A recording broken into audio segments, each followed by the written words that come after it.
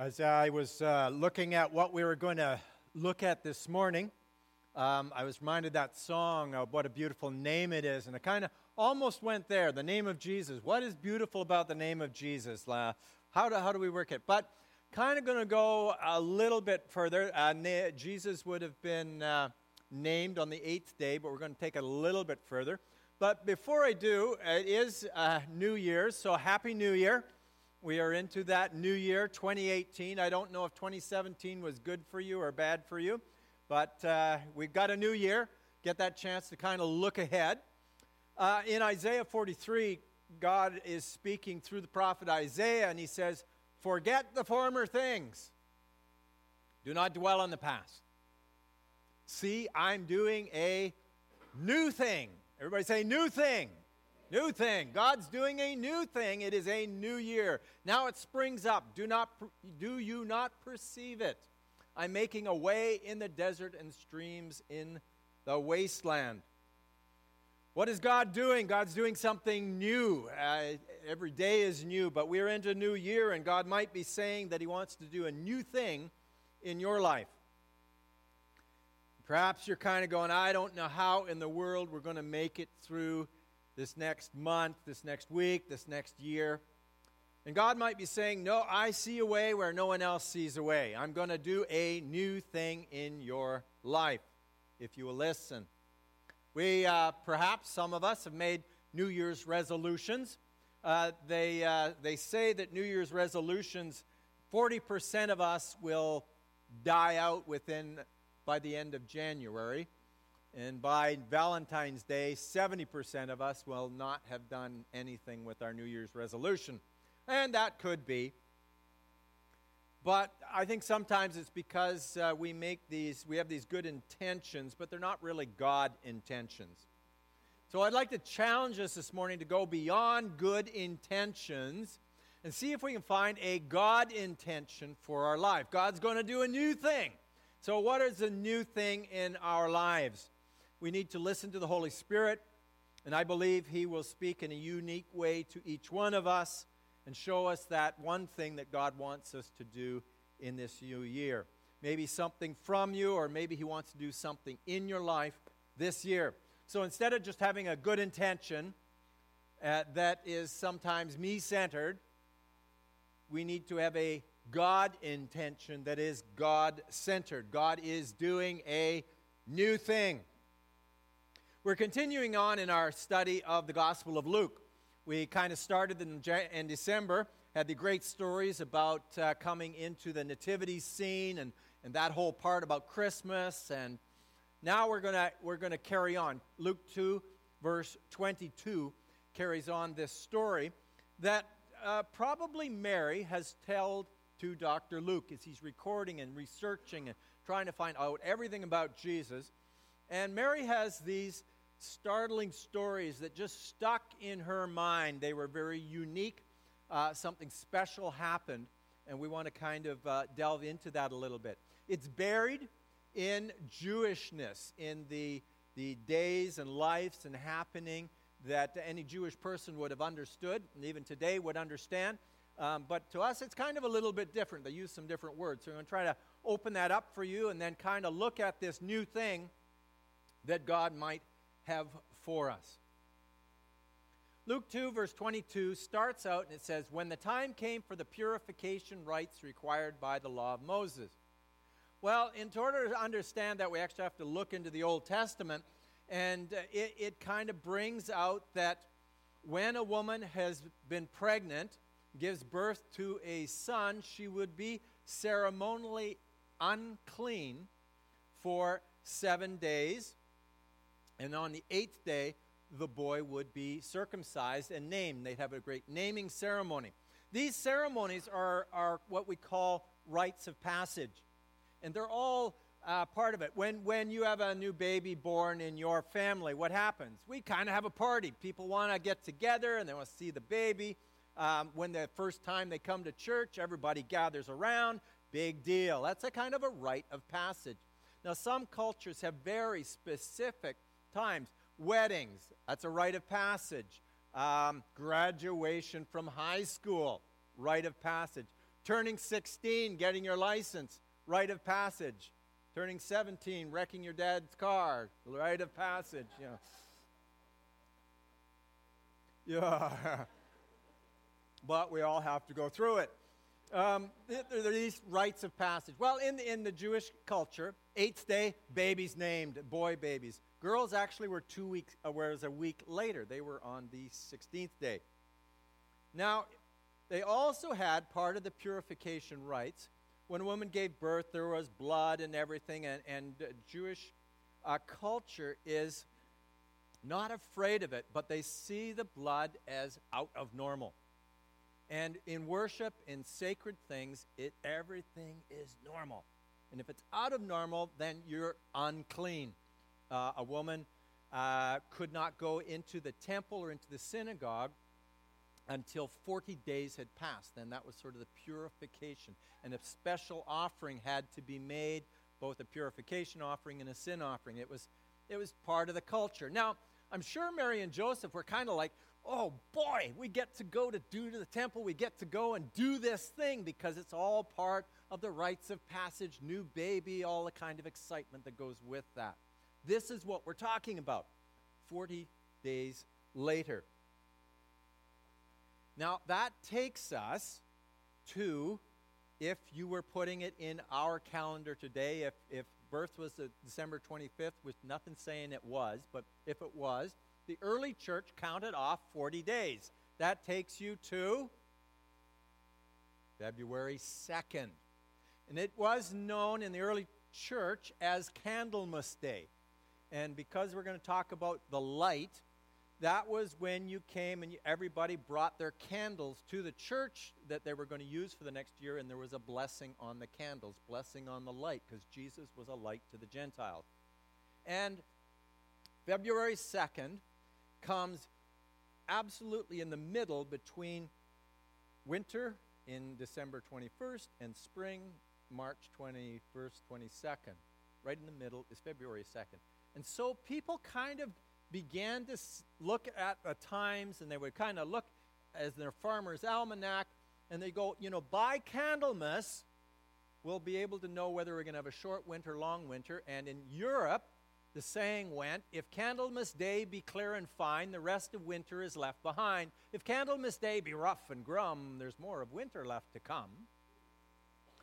However, when it got over to North America and to Pennsylvania and the little groundhogs got ahead, they turned it the other way around. We have no idea why.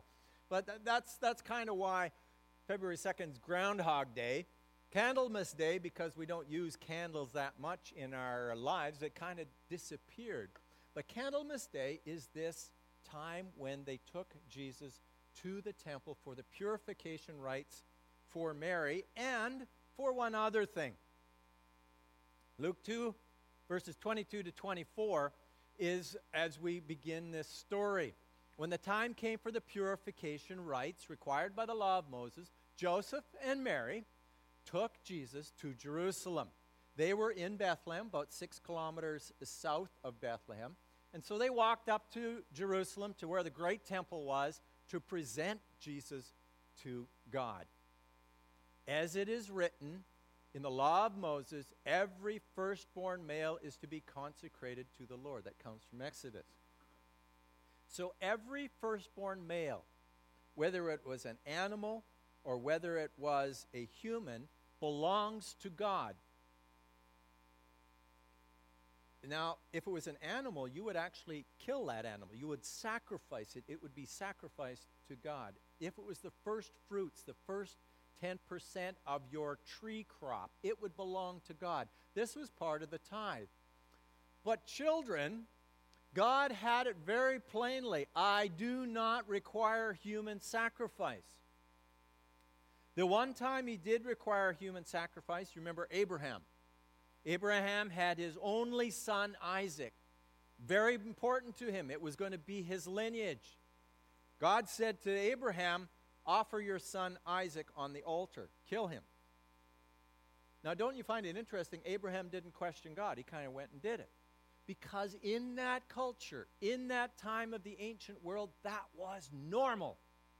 Many people offered their children in sacrifice for prosperity, or if an enemy was coming, you would take your most precious possession and offer it to God in a sacrifice. Moloch was the god of fire, and parents would offer their children in the fire. They would burn their children in a hope of getting prosperity or saving the town or getting rain or all kinds of different things. So Abraham heard that, and he didn't even question God. He took his son Isaac up to Mount Moriah and was going to offer him. But God did something unique. He came in and he said, "No, don't do that. Here is a ram. Offer the ram instead." There was a substitute. There was something else offered instead. And never, ever, ever did he ask for the firstborn to be offered. However, the firstborn belonged to God, and the firstborn had to be redeemed.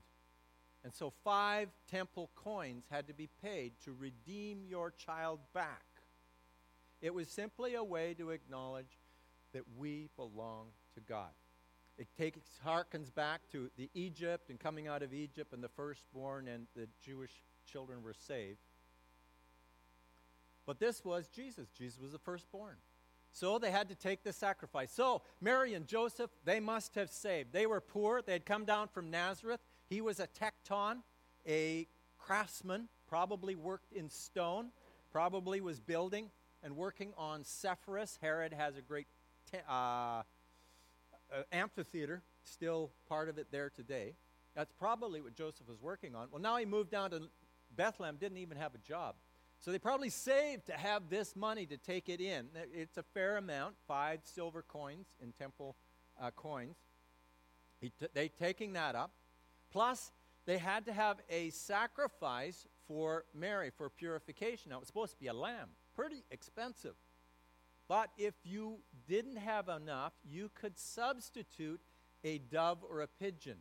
And so you would bring 2 doves or 2 young pigeons. And it says they came to offer a sacrifice in keeping what is said in the law of the Lord, a pair of doves or 2 young pigeons. They didn't even include the lamb thing because they were too poor for that. So here we have Mary and Joseph coming to do the special day. And they had baby Jesus all wrapped up in his new 40-day nightie. I don't know what he was wearing. Anyways, they had him all decked out in whatever they could afford. They had their coins. They went to the temple and they offered the priest the coins. And then they went into the court of women where they could offer the purification sacrifice for Mary. That's the scene. We're all ready. Here we go. And they're excited. They're ready to do this and find out what's going to happen. Now, there was in Jerusalem, verse 25, a man called Simeon. Simeon was righteous and devout. Real holy guy. We don't know his age. Probably an older man from the context of what's going on here. Could have been younger, but really looks like it was an older man, probably getting way up in years. He was waiting for the consolation of Israel, and the Holy Spirit was on him. Now, consolation of Israel is a code name. He was waiting for the Messiah, but they used the word consolation of Israel. They had all these code names because you didn't want to say Messiah too much, because King Herod didn't like the word Messiah, any other king, any other deliverer. The word consolation is paraklesis, which means comfort. Paraklesis is in Greek, and it means comfort. It's very related to the word parakletos, which means the comforter, one who comes alongside, and often that was used of the Holy Spirit, the parakletos. They were waiting, he was waiting for the consolation, for the paraklesis, the comfort of Israel. It was this thought of someone is coming. In Hebrew, they use the word Meshiach, Messiah. In Greek, the word is Christ. In English, it is the Anointed One. It was the idea that sometime there is going to come Messiah. There is going to come this one who will save us, who will comfort Israel. Israel was overrun by Rome, by Greece, by Persia. Over and over again, they were always subject to someone else. Daniel had prophesied that a Messiah would be coming. Daniel even gave some timelines. And the way they interpret it at this point in time, Josephus tells me, there was kind of a fervor. They were waiting for Messiah. Messiahs had come. There people said they're Messiah, but the kings, the Romans, had killed most of them. And so to say Messiah was coming, you had to be a little bit careful. So they used other words. Consolation of Israel. Simeon was looking forward to the Messiah coming. It had been revealed to him by the Holy Spirit that he would not die before he had seen the Lord's Messiah. He actually had the Holy Spirit who said, God had said to him, man, you will not die until you've seen my Messiah.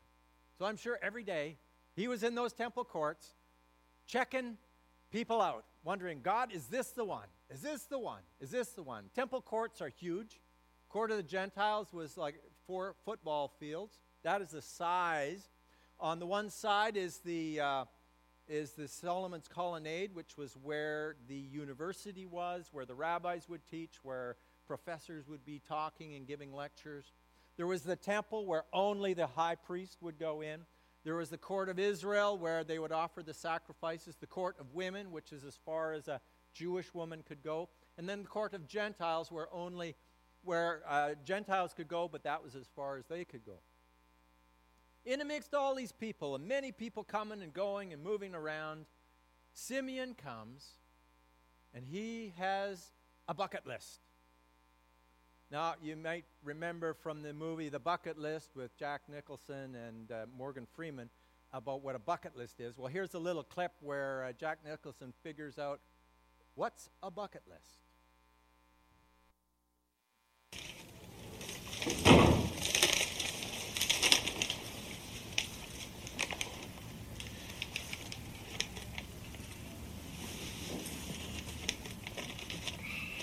What are you doing?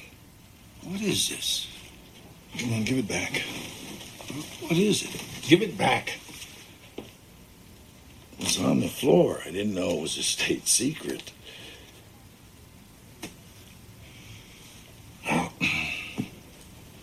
My freshman philosophy professor assigned this exercise in forward thinking. He called it a bucket list.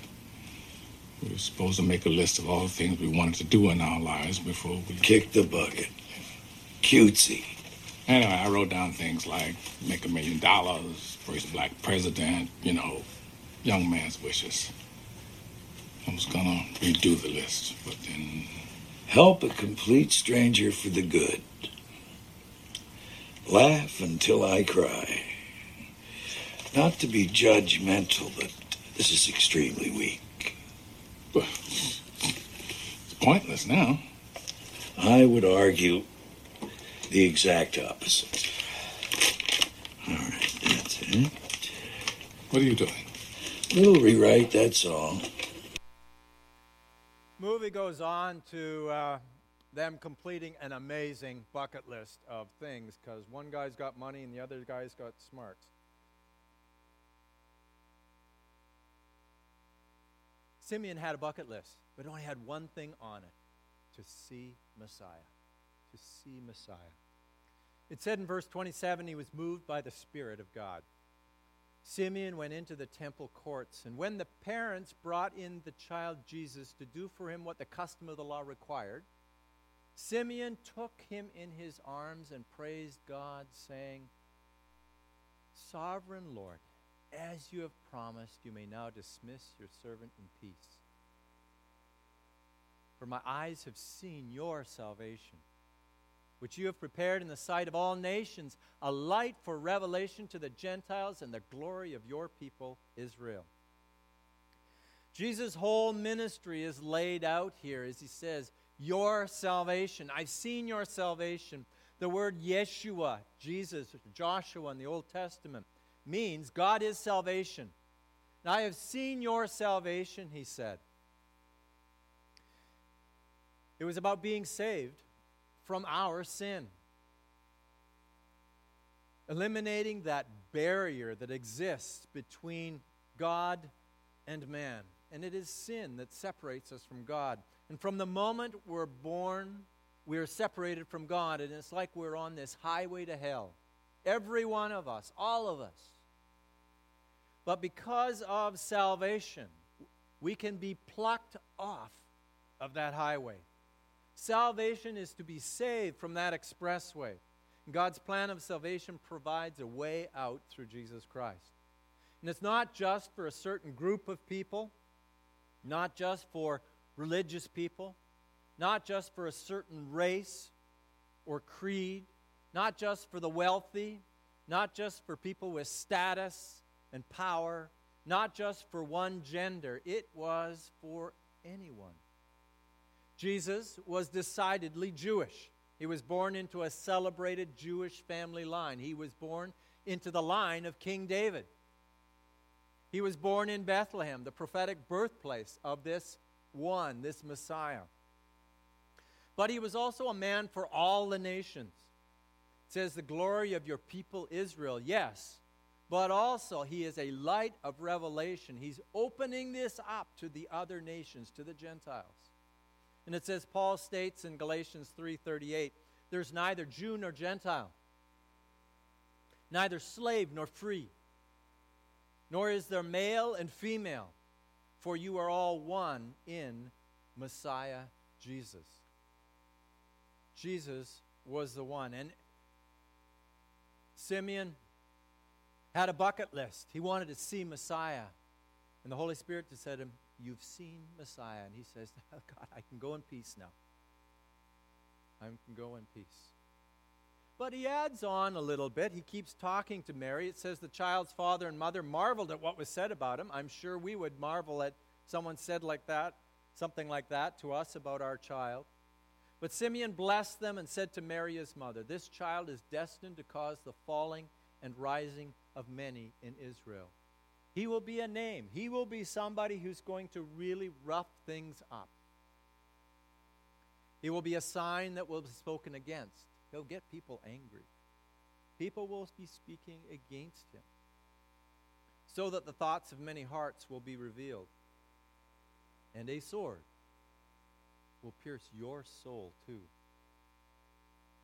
Kind of foreshadowing that crucifixion where Mary sees her son crucified, killed. There will be a sad time as well. Now, in the courts, there was also another lady. There was a prophet, Anna. Unusual. It was a woman, but notice it was a woman, and she was a prophet. She was the daughter of Penuel of the tribe of Asher. She was very old. She had lived with her husband 7 years after her marriage, and then was a widow until she was 84. Long time. But she had dedicated herself to God, and she never left the temple but worshiped night and day, fasting and praying. Now, that's got to be hyperbole. I don't know. She was up all day and night fasting and praying. She'd have starved within 7 days. However, we have this idea of this old lady who's just fervently worshiping God and praying and fasting and praying for people, and she has it on her heart. She's a very, very spiritual lady, holy woman. She came up to them. At that very moment, she gave thanks to God and spoke about the child to all who were looking forward to the redemption of Jerusalem. There's another code name for Messiah, redemption of Jerusalem. So two of these old people who had been there for a long time, and maybe people knew who they were, but they came and they said something very special about this child. And it was something that Mary remembered and was able to tell the writer Luke. Simeon had a bucket list with one thing on it. I want to talk about that one thing this morning as we look into this new year. God's going to do a new thing. It's a new year. He's going to do new things, and there is a new thing. And maybe He's got a new thing for you in your life. I want to talk about the philosophy of the one thing. Simeon, he had one thing. He was just one thing before I die. We want to ask the question, what's your one thing? We're going to use a little video clip, a cowboy philosophy. The City Slickers was a movie a number of years ago. Billy Crystal played a 40-year-old, or almost 40, unhappy Manhattan yuppie. And he's roped into joining two friends on a cattle drive in the Southwest at this dude ranch. There he meets a cowboy named Curly. Don't even know his last name. It was Curly, big old guy. Now on the cattle drive, he gets this unexpected introduction to cowboy philosophy, which will prepare him for his life ahead. It's kind of a central point to the whole movie. So we're going to listen to Cowboy Curly giving his philosophy to Mitch. Cowboy leads a different kind of life when they were cowboys. They're a dying breed. Still means something to me, though. A couple of days, you'll move this herd across the river, driving through the valley. There's nothing like bringing in a herd. See, now that's great. Your life makes sense to you. I'm just saying. How old are you? 38. 39. Yeah. You all come off here about the same age, same problems. Spend about 50 weeks a year getting knots in your rope, and then you think 2 weeks up here will untime for you. None of you get it. Do you know what the secret of life is? No, what? This. Your finger? One thing. Just one thing. That's great, but what's the one thing? That's what you gotta figure out.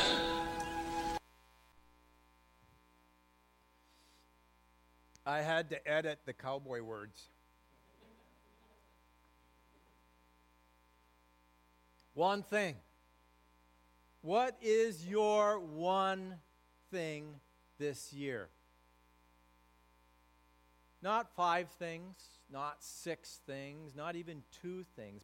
What's one thing that God would work with you this year? What's your one thing? I've got some questions, 4 questions to kind of help you think through. You will not get this bam immediately. Maybe somebody will. You kind of go, I know what my one thing is. For most of us, it will take a few weeks, a little time. The Holy Spirit will speak to you in your life about what's going to be different. And only if you actually ask God, I want this one thing. What is my one thing this year? Let me kind of throw some questions at you to kind of get you thinking. That if this was your bucket list of one thing, what's your one thing this year? What's your one thing? Now, it could be very much like Simeon, meet Messiah. And in some ways, Christ is going to meet you this year with your one thing. Well, what is that one thing? Question number 1 that might help you there. What is one thing you desire from God? What's one thing you would like from God? If God would say, I'll do one thing that you ask, what would that be?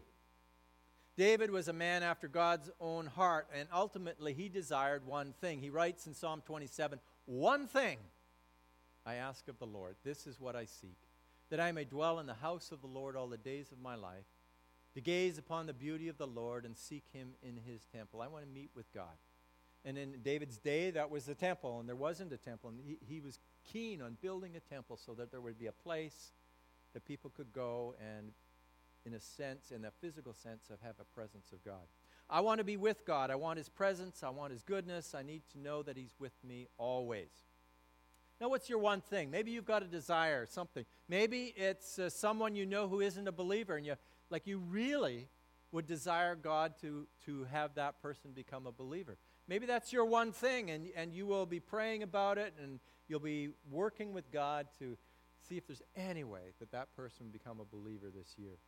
Maybe you have an addiction or a stronghold in your life that needs to be broken down, and you're going to say, God, this is my one thing. We got to deal with this. How are we going to do it? And it's going to be a year-long process.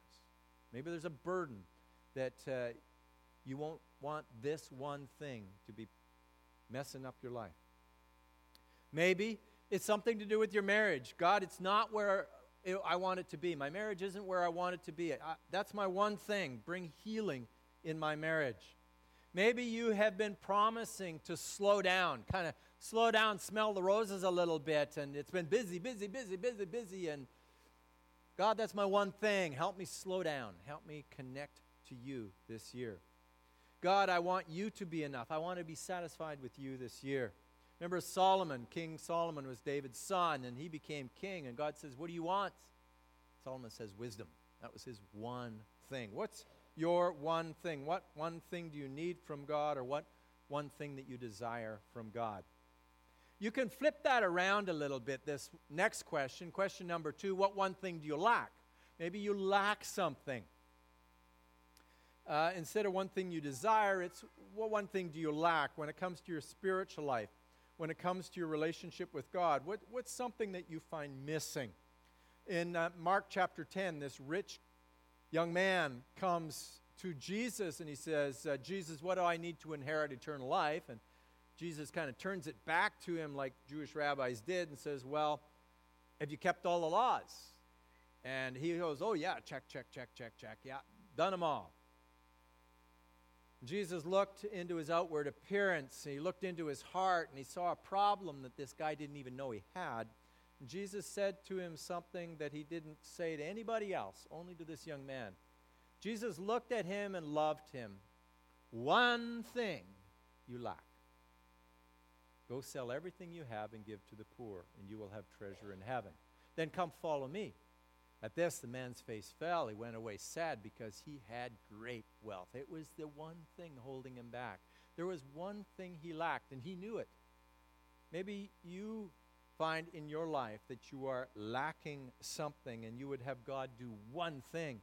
It is not riches, but what is the one thing that you lack? Maybe you might say, used to read through the Bible 5 days a week, but really felt close to God, but kind of got busy, got things happening, it fell away, and I haven't been doing that, and I lack that. Maybe you would say, I lack Christian fellowship. I haven't been part of a Bible study group or anything, and I know their church is having them, but I haven't been doing that. I need that. I lack that accountability. We're coming together with a group. Maybe that's what you lack. Maybe you're wrestling with the whole tithe. I give to God a little bit, but this whole idea of 10%, I'm like, I don't really do that, and maybe that's a lack in your life, and you really haven't seen God blessing. Perhaps it's the one thing. Maybe you need someone to hold you accountable. It's so easy to drift into sin and mess you up, and you need somebody to keep you accountable, and there's a lack in your life of that accountability friend. Maybe you've been isolating, just not connecting with people and don't have any close friends, and it lacks, and it affects your relationship with God as well. What one thing do you lack? What one thing would you need in your life to move forward with God? So what do you desire from God, or what do you lack and need? Third question, kind of trigger it up a little bit. Why don't you say, what one thing do I need to let go of? It's another way to look at it. Sometimes we get a lot of stuff in our life, and sometimes we've got to let go of things. The Apostle Paul in the New Testament has a very powerful chapter in Philippians 3. He wanted to know Jesus. He really wanted to know him, not just knowing about him, but to know him. And a lot of stuff had happened in Paul's life. And he says, brothers, sisters, I do not consider myself yet to have taken hold of it. I haven't got there yet. But one thing I do, forgetting what is behind and straining toward what is ahead, I press on toward the goal to win the prize for which God has called me heavenward in Christ Jesus. Forgetting what's behind, reaching for what's ahead. Here was Paul. He was the guy who was there when they executed Stephen, the first Christian martyr. He was the guy who was persecuting the church. And I'm sure there's all kinds of stories and thoughts in his head of all that stuff I wish I hadn't done. There was all the stories of the pain that he endured as he became a believer, as he followed Jesus, as he began telling others. And he had been whipped 5 times. He had been beaten 3 times with rods. He'd been shipwrecked 3 times. He had been stoned and left for dead. All of this stuff was in his life. But he says, I forget what's behind. Put it all back and look forward. That's one thing that I do. Maybe that's your one thing, to let go. At Camp Quanos, we have a challenge course. In the challenge course is the Sky Station. And it's 3 levels, goes up like 30, 40 feet. And the kids buckle in, and then they get up, and there's just wires. There's just a wire that they have to walk on. Now, there's safety things on, but, you can see the kids, and they're holding on to the post. And they're supposed to walk on the wire. They got to let go. You can't walk on the wire and hold on. You got to let go and walk. It's forgetting what's behind, letting go. What's the thing you got to let go of? Now, for some of us, we've been hurt. Most likely, everybody has been hurt sometime in their life, probably when you were little. And that story, if I were to ask and say, how many of you have been hurt as a little kid? Tell me the story. You'd probably come up easily with the story because it hurt. You remember it. Now, sometimes we have let go of it, but for many of us, we never let go. That's always there. So next time you see a little red-headed kid, just like that little red-headed kid that hurt you, you don't like him. You never let go of that. Unforgiveness, bitterness. God might be saying, I want to do something new in your life, but you got to let go of that. You got to let go of that, forgetting what is behind and pressing on. Some of the biggest problems I've found in marriage today is that people don't let go of the past. They're in counseling, they're talking, and you're hearing stories, and then they tell you this story. Well, he did this. When? 20 years ago. I think you need to let go. Sometimes we failed at something, and it's holding us down because we say, well, I can never do that, or I'm never going to do that again. I failed that once, I'm never going to do it. Sometimes it's let go, let go.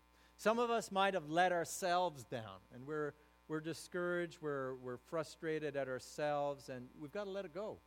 Let it go and see where God wants us to go. You let go of the pain of the past and you press on. What do you need to let go of? 4th question, what do you desire? What do you lack? What do you need to let go of? 4th question, what one promise do you need to claim? There's a lot of promises in Scripture. Maybe one of those is your one thing, to hold this promise this year. What one promise do you need to claim? When King David was a young man, he was anointed by Samuel to be the next king. Samuel looked at all of Jesse's sons. They were all handsome, but the Holy Spirit kept saying, not that one, not that one, not that one. Do you have any others? He said to Jesse. And he says, well, there's the runt out taking care of the sheep. I don't think that would be him. Well, bring in the little runt. They brought in David, and God says, I don't look at what people look at. I look at the heart. This is the next king. And there was a promise that God gave. This little kid, this young teenager, is going to be king. But it never happened right away. It took time.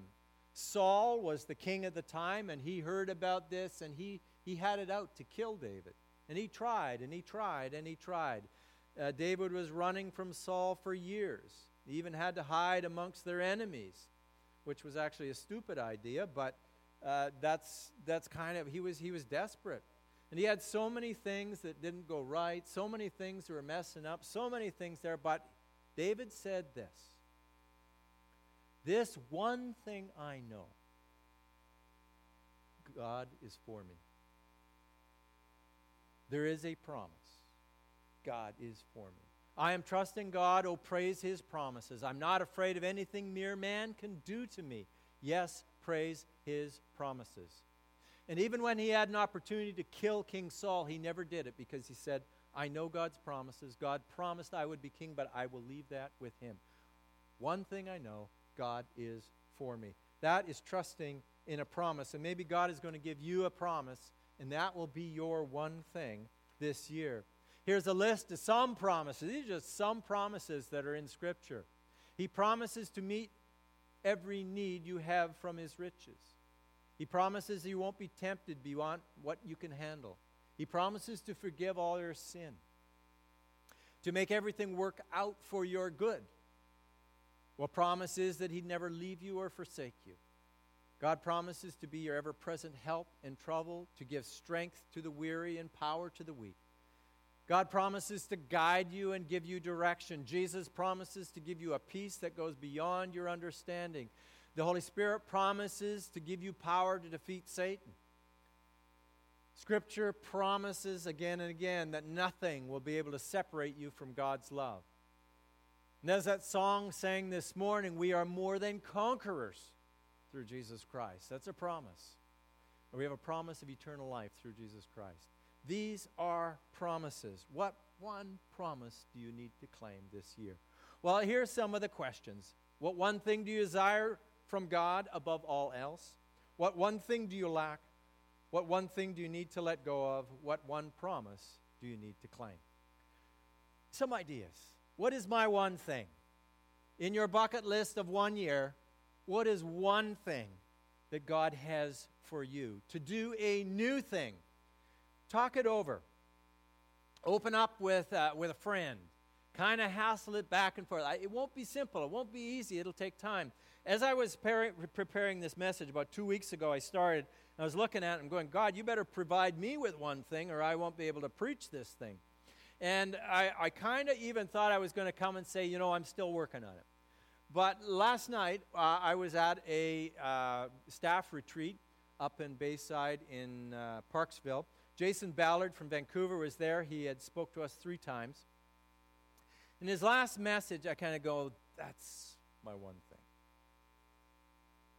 Jason mentioned that he had been speaking. He's a young man, but he speaks all over the world. He's part of Christian Life Assembly in Vancouver as the lead youth pastor, and they have about 6 pastors. But he is also he put together the Youth Alpha course, and he speaks on that all over the world.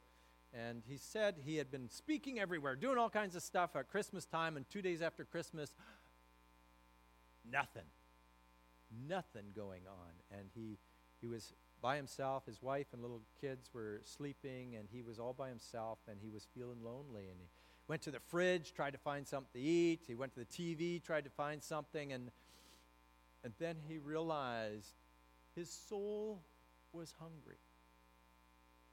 And so he came up with this word. He's going, is that you, soul? And I'm going, that's my one thing.